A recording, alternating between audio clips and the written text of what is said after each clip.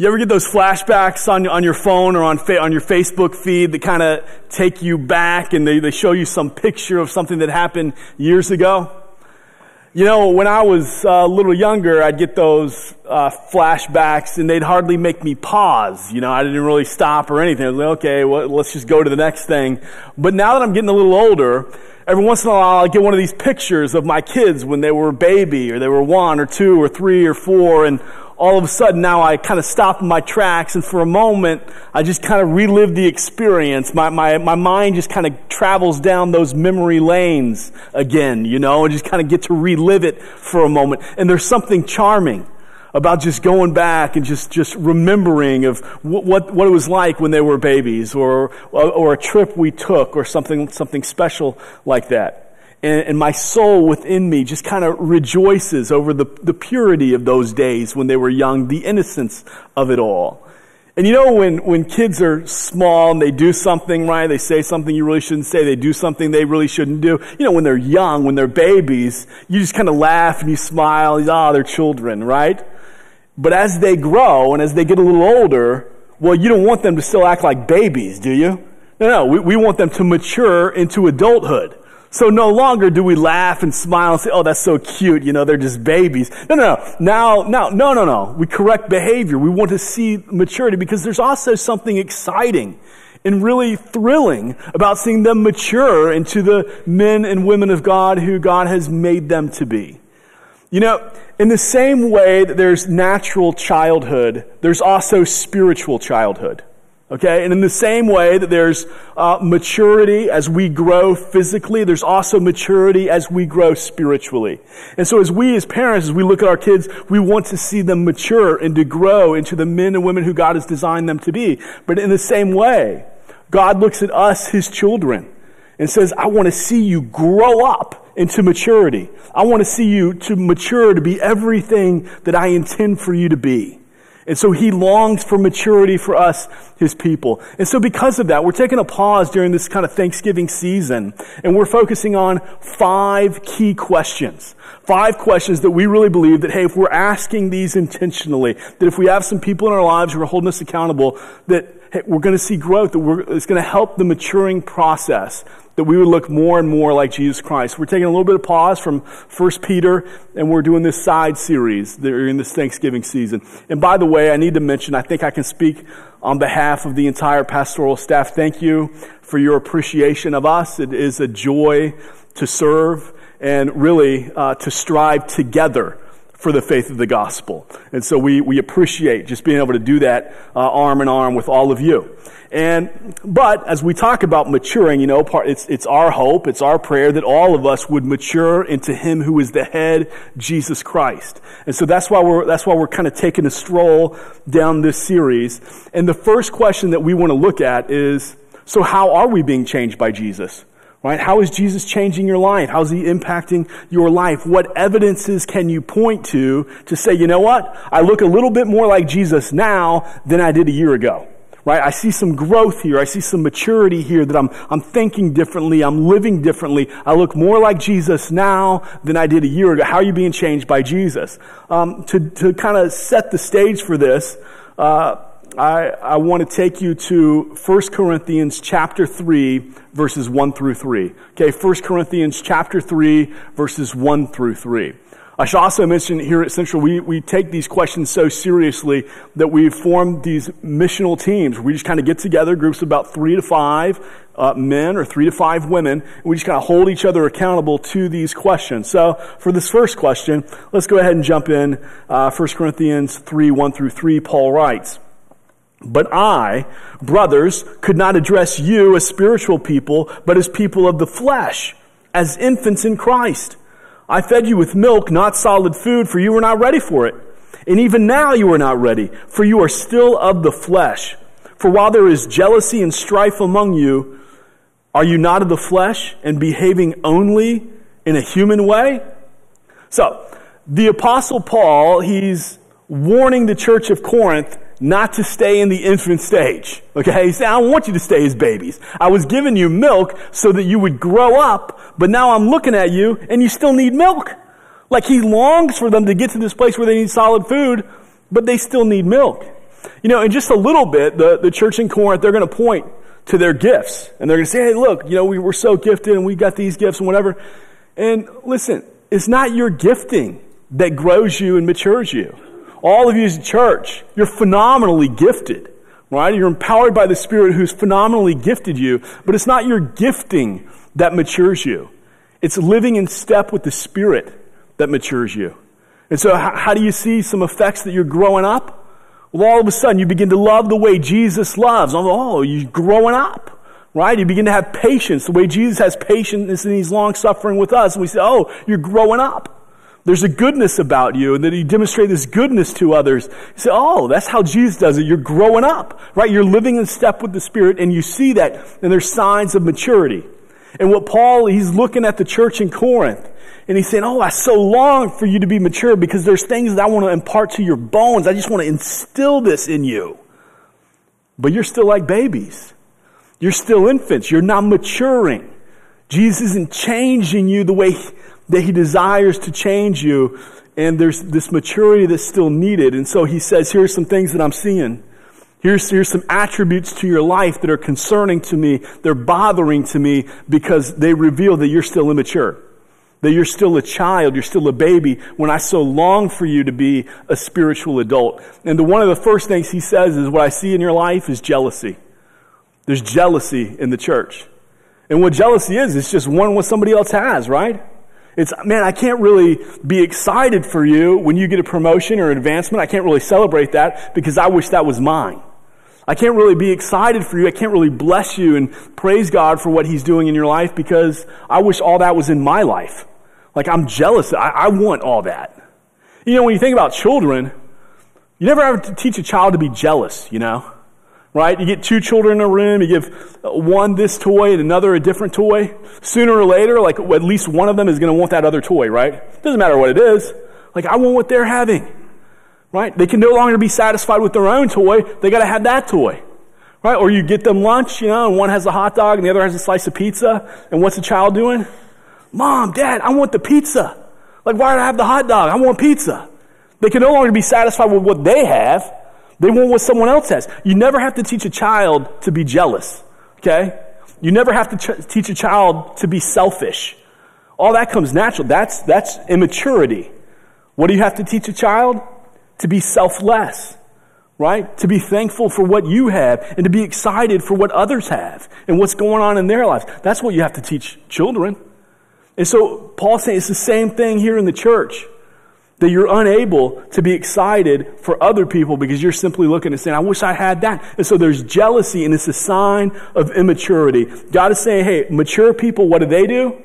They celebrate other people's successes. They celebrate even when they don't have it themselves, right? Because they're not thinking selfishly. They're thinking others-minded. And so when awesome things are happening for other people, yeah, that's great. I don't look at this and say, well, that's what I want. No. It's about others. Mature believers, they practice that. But Paul's saying, oh, I'm so bothered by you, church, because you're immature. You're acting like babies. You're still just thinking about yourself. He says there's another sign, too, that God's not having the changing effect in your life that he desires to have, and that's strife. There's all this strife. Strife is something that comes from within. And what strife does is it makes you easily offended and very slow to forgive.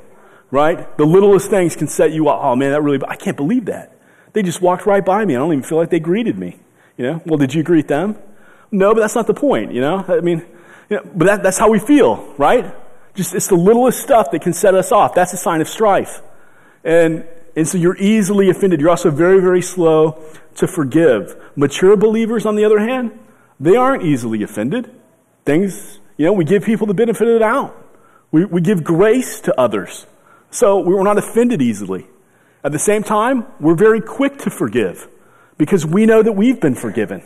We know everything we've been forgiven of and how Jesus, even when we were his enemies, he demonstrated his love by dying on the cross for us. So we're very quick to forgive. That's maturity. And Paul's looking at the church in Corinth and he's saying, I so long for you to be at this place of maturity, but you're still infants. You're still immature. You're still holding these grudges. You're still very easily offended. And then he says something very interesting. He says, you're behaving like mere humans right? You're simply behaving like people. And you want to say, well, Paul, we are, right? I mean, we are mere humans. And you know what Paul would say to that? No, not you, church. You're empowered by the Holy Spirit, right? You're sealed by the Spirit. You're empowered by the Spirit. So live in step with the Spirit. You're no longer mere humans.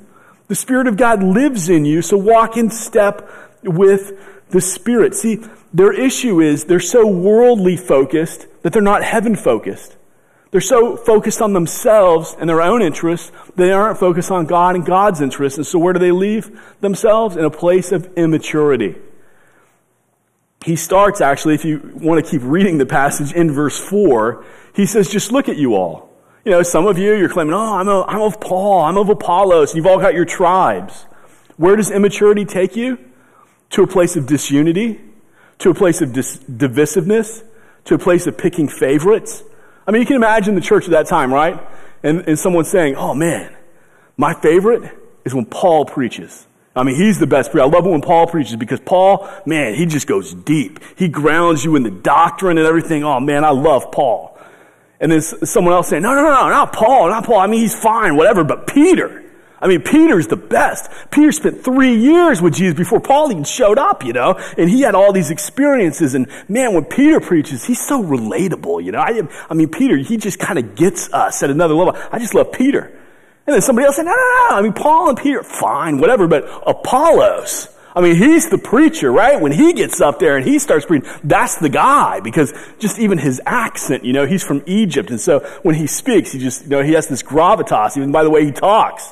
And when he speaks, man, he talks about the expansion of the gospel and how the gospel is going forth into the other parts of the world. I mean, it's just incredible. Apollos, do you see the divisiveness? And you know what? We do the same thing today, don't we? Hey, who do you like the best, by the way? You know, what's your favorite church? Who's your favorite pastor? What's your favorite ministry? That's immaturity, Paul's saying. And this is the carnal desires of the flesh, and we love to go to these places where we create divisiveness and disunity and picking favorites. And what Paul's saying, no, mature believers, they do something different. They long for the unity of the church. They long to keep the family together as much as possible, to make sure that the family is focused on the right things and who we're called to be as much as possible. Not just these tertiary issues or all the things that can cause divisiveness and bitterness and grudges and stuff like that. No, let's focus on Jesus Christ because He's our Lord and Savior. That's maturity. And Paul, he's looking at the church in Corinth and he's saying, I so long for you to mature. I so long to see Jesus change your life and to see this evidence of maturity taking place. But you're still babies. You're still immature. You need the work. You need to grow up in who Jesus has made you to be. I've still got to give you milk.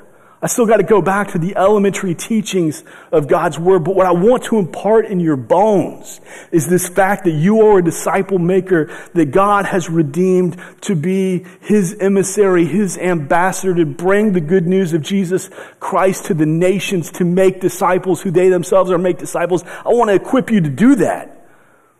But right now, I still got to ground you in the foundational stuff because you're still not getting it. You're still babies. And so you can feel the hurt in Paul as he's writing to this church because he wants so much more for them. And he's got a church full of infants and it's bothering him. He wants to see change. And so that's one of the questions that we want to be asking one another is, how is Jesus changing you? I mean, what can you point to? What evidences do you have in your life where you can say, you know what? Man, I know I'm different because I think this way when used to I would think that way. I live this way when used to I would live that way. You know, here's some changes that I can just point to. I know that's Jesus, it's not me. I just didn't come up with this. It's Jesus. I want to take you to a few, 4 key kind of evidences that you will begin to see. These aren't the only 4 or anything, but I just want to give you 4 evidences that you will begin to see in your life when Jesus is changing you. Okay? So, here we go. The first one is, if you have a true relationship with Jesus Christ, one of the things that you'll begin to see is you'll be grounded in your identity. Okay? You will know who you are. You'll be secure in your identity. Here's the thing. When you grow up without Christ, What begins to happen usually for most people who grow up without Christ? Well, people let you down. People sin against you. You experience the pain and the hardship and the suffering of the world. And because of that, what do? Well, we begin to become a little bit guarded. We begin to put some walls up. I might let a few people in, but you kind of got to earn it. And there's just some places, hey, we don't want anyone coming here. This is just, I just want to be safe. And so we crave safety, security, being guarded. And the focus, the heart of all that is self. We're focusing on self. When you grow up in Jesus Christ, what happens? Now I'm grounded in who He says I am. And now that frees me not to be defined by what other people are saying or even what happens. I'm now free to love others as Christ loved them. So I'm secure in my identity. Jesus was very secure in His identity. He spoke numerous times, 18 times in the New Testament, when He would say, this is who I am. Okay, you have the profound, beautiful I am statements when Jesus says, I am. And so there's no doubt, okay, He's the Messiah. He's Lord. There's no doubt Jesus knows who He is. Paul, at the same time, he's very grounded in who he is in Jesus Christ. And the basis for that is that Jesus Christ is the foundation. This is what he writes even in the same chapter, 1 Corinthians 3, 9 through 11. Paul writes this, and he says, we are God's fellow workers. You're God's field, God's building. According to the grace of God given to me, like a skilled master builder, I laid a foundation and someone else is building upon it. Let each one take care of how he builds upon it, for no one can lay a foundation other than that which is laid, which is Jesus Christ. So he's saying, hey, the foundation of my life is Jesus Christ. He's foundational. And for us, what that means is that Jesus is the head of the church. He's the cornerstone of the family of God. And He's the foundation, or ought to be the foundation of all our lives as individual believers. And so He's building this spiritual building, the church, us, all of us, that God knows will stand the test of time because it's built upon His Son, Jesus Christ, who is eternal and He is perfect. And so He's the steady beam, the steady rock, the steady foundation that when the storms of life come, we're able to withstand all that. We're able to stay strong because we're grounded in Him. Here's the thing. Jesus never changes, right? God never changes. We change all the time. I change my opinions on things all the time. My convictions sometimes change. My behaviors change. My reactions change. Things like that. I change. God never changes. So He's a firm foundation. He's a steady foundation. If I try to build my life on myself, it's going to crumble. It's going to fall apart. If I try to define my own identity, I'm going to be in for some rough waters because I change. I'm inconsistent. God never changes. He's perfectly consistent. He's the firm foundation. And so here's the deal. We got to have confidence in our identity. You have confidence in who Jesus says you are and who God says you are. In the New Testament, it spends a lot of time talking about, hey, here's who you are. Here's who you are. Here's who you are. We saw it in 1 Peter, right? There's a beautiful section. Hey, this is who you are. And so consequently, as a church, we spend a lot of time talking about knowing your identity and who you are. Because if you don't know who you are, what happens? The world will tell you. The world will tell you who you are. And they will manipulate you. And they will deceive you. And they will lie to you. And before long, when the world tells you who you are and how to feel and how to define life, what happens? You begin living a lie. Because you define life incorrectly. You define yourself incorrectly. And when you got a wrong definition of life and you got a wrong definition of who you are, life starts to spin out of control because you got the wrong identity. One of the key changes that you'll see in your life as Jesus is changing you is there is this conviction in who you are in Jesus Christ. That you know that, hey, the one who created you defines you, and you know it. Another one of the key evidences that your life is being changed by Jesus is that you have a purpose in life that is clear and is defined. Jesus said in John 18, I know where I came from and I know where I'm going. In other words, I know my purpose. And so the question for us is, do you know why you're here? Do you know why you're living and breathing? Do you know why God has you in this place at this time? Do you know where He's taking you and where He's sending you? Do you know God's purpose in your life? You remember when Jesus was 12 and And his parents, Joseph and Mary, they took him to the Passover festivities, and they're celebrating and all this. And then as they leave, there's this big caravan leaving Jerusalem. All these people are leaving together, and they leave Jesus back in Jerusalem, not intentionally, and better said, really, Jesus just stayed. Okay, so Jesus stays in Jerusalem, and a couple days later, they figure it out. Oh man, Jesus isn't with the kids where he's supposed to be. And, have you seen Jesus? Have you seen Jesus? Nobody's seen Jesus. So then they go back to Jerusalem. And they find Jesus in the temple courts. And he's questioning the Pharisees. And he's asking the most profound, deep questions. It's incredible, the knowledge that he's revealing just in the questions that he's asking. And his parents come to him. They're like, Jesus, why are you here? What are you doing? And you remember his response? Well, didn't you know that I would be in my Father's house? In other words, don't you know that I'm going to be about my Father's business? I mean, this is why I'm here. To do the will of the one who sent me. I'm here to do the Father's business. Even at age 12, Jesus knew who he was, and he knew his purpose in life, what he was here to do. And over and over and over again, throughout his ministry, Jesus continued to define his purpose. Here's why I'm here, to seek and to save the lost. Here's why I'm here, to set the captives free. Here's why I'm here. And he says it over and over again. And then what else he says? Now, here's why you're here. You're here to go make disciples. You're here to be my ambassadors. You're here to be my emissaries. Right? You're here to be proclaimers of the good news of the gospel. And so he saved us for a purpose. And one of the evidences that Jesus is changing you is there's this conviction of your purpose in life. You just know your raison d'etre, your reason for being. You just got it. Boom. This is what I'm about. Okay? You live with purpose. You know you're beginning to live with purpose as your priorities begin to shift. That's one of the things that you begin to see. Okay, my priorities are beginning to shift. One of those priorities, I just want to study God's Word. Maybe before you kind of read the Word because you felt like it was the right thing to do. Maybe it was almost like eating your vegetables. I know I should do this, so let me spend some time in the Word. But all of a sudden, you begin to crave the Word. You want to study, not just read it. But you want to study it because you want to know it. He's the one he's the lover of your soul, and you want to know him deeply. And you want to be able to obey him. And so there's just this craving to be in the Word of God. One of the other things you see in the life of Jesus is he's often, during the course of his ministry, he's often retreating to solitary places. Just to have moments where he can just pray to the Father and commune with the Father. Because he wants that time. That's another thing that you'll notice in your life. Is, hey, I just long for this intimacy with God. That there's times I just know I just need to be alone. I just need to pray.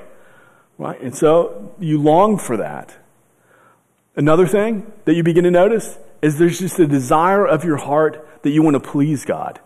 Okay? I just want to be pleasing to him. I want my life to be this beautiful aroma unto the Lord. Everything I do, I want it to be in step with the Spirit. I want him to be honored by the way that I live.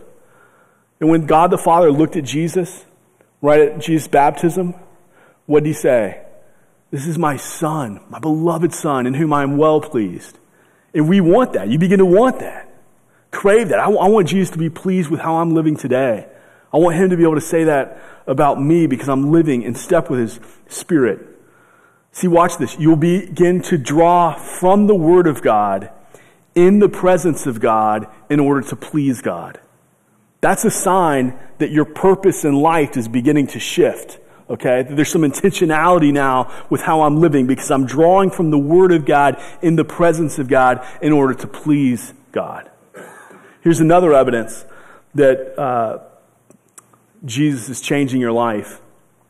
What happens is you begin to seek God's will for your life.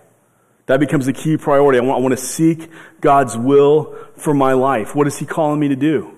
So, John 5:19, it says that Jesus couldn't do anything by himself. He could only do what he saw his Father doing. Listen, you look around our world, you look around our culture, we got a whole lot of people who are tired. We got a whole lot of people who are anxious, who are depressed, who are burnt out, all this kind of stuff. It's on the rise everywhere. And why?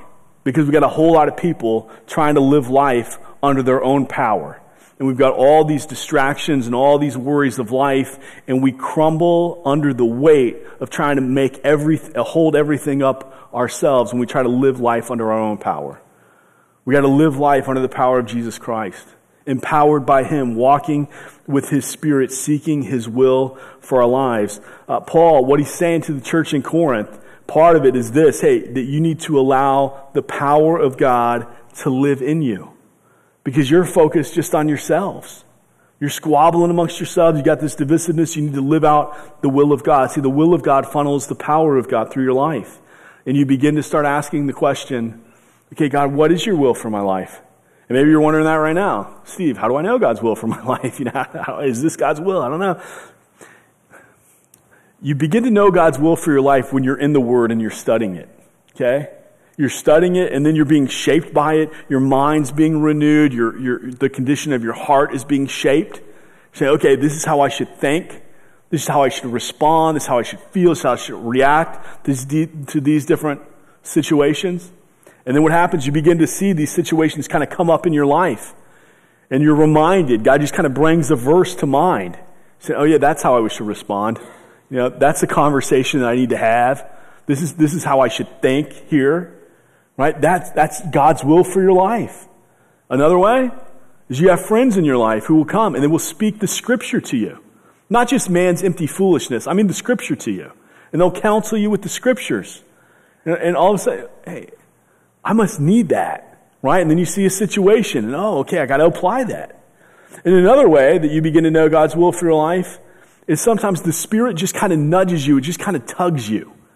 And you might not even be able to put words to it. But you just all of a sudden, you just kind of have this sense. Like, okay, the Spirit is telling me I need to go to this person, right? Here's an open door. I need to have this conversation. I need to do this. And you will begin to have that once in a while. And it's God's will for your life.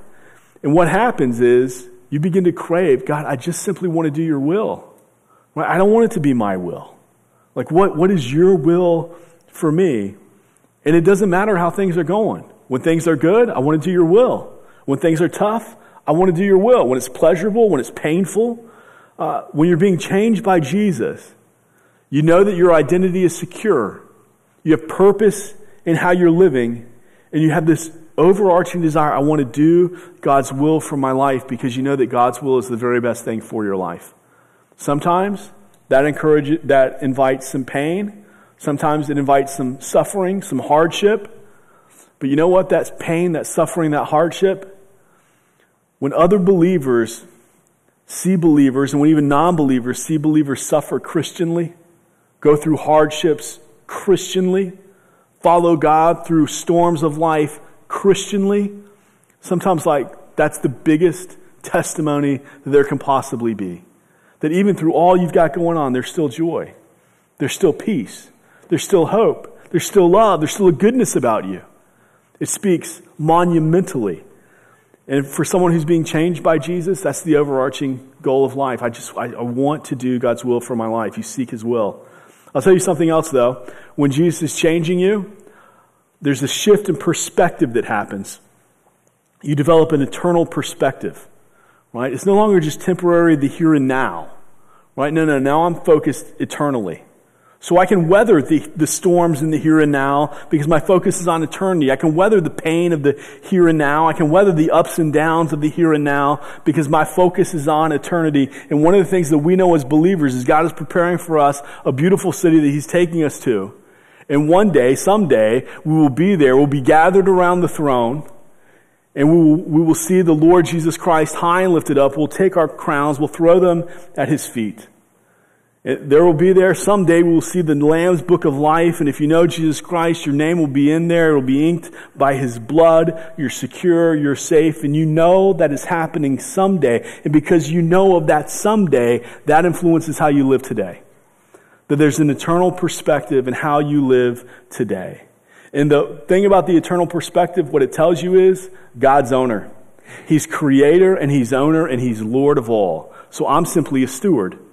Everything I have, my gifts, my talents, my treasure, what kind of money, assets, or anything like that, any kind of talent, skill, passion, I'm a steward of how God made me and how He's gifted me and the resources that He's given me, ultimately it's not mine, it's all His. So how am I going to steward my life in a way that honors Him? That's evidence of an eternal perspective. And one of the key things, as you begin to think that way and you begin to have that perspective, you know what begins to rise up is a love for God and also a love for others. So all of a sudden there's this yearning in your heart for other people to know Jesus the way you know Him, to see other people transformed the way that you've been transformed, to see other people's minds renewed the way your mind has been renewed, because you want to see them walk in step with the Spirit. And you know what that is? That's eternity. Calling out from your soul, saying, this is what life is about. This is how I ought to live. That's eternity speaking in you, crying out for the soul of humanity. That's eternal perspective. And we want to be people who develop an eternal perspective, because it's the key evidence that Jesus is at work in your life. Listen, all of this comes from relationship with Jesus. Some of you maybe have a Nicodemus type spirit, a Nicodemus type attitude, and which basically says, hey, Nicodemus was this Pharisee who was conflicted because he's doing a lot of religious stuff. Okay, he's reading the scriptures, saying, God, wants to be impressed by the amount of Bible study that I'm doing. He's doing religious activity. God wants to be impressed by all the stuff that I'm doing. But he still experienced this confliction because he's missing the relationship. And he knows that something is missing.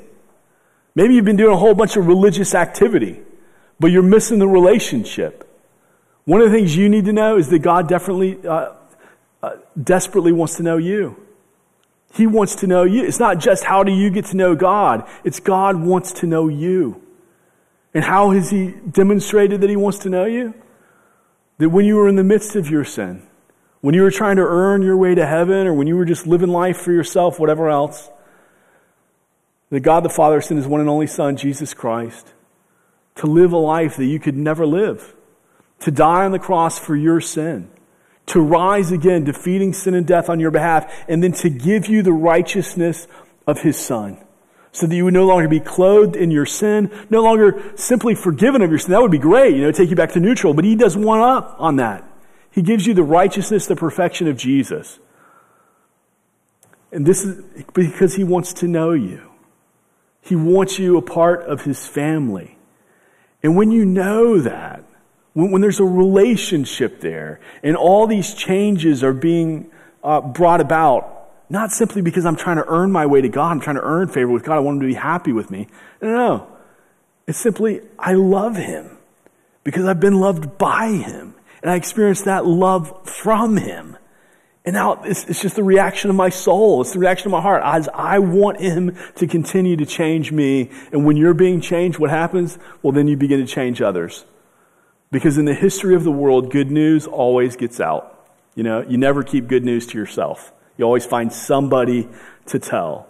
And so the question that we bring it back to is, how is Jesus changing you? What evidences in your life can you point to and say, man, I'm growing my relationship with Jesus. I'm more grounded in just my identity and who I am. I know it. I have this confidence now that this is who Jesus says I am. Or, I'm living out my purpose now. I know my reason for being. And, before I was just kind of going through the motions or whatever felt right in the moment, but now I know this is what life is about. Or, hey, I'm just determined to do God's will in my life. I seek it before, just whatever, but now it's God's will. And I have an eternal perspective. I realize I'm not an owner of anything. I'm a steward of whatever I've got. What are the evidences that you can point to? Let's pray. Heavenly Father, God, you are so good to us. Because, God, you give us an identity. You give us a purpose in life. You, the creator of the world, sovereign over all the universe, you have a will specific for each and every one of us. And, God, that changes our perspective. It changes us from the temporary and the here and now to an eternal. God, and when we see eternity just crying out in our souls for the soul of humanity, God, we thank you that you're changing us. God, will you continue to change us, your church, to look more and more like your Son, Jesus?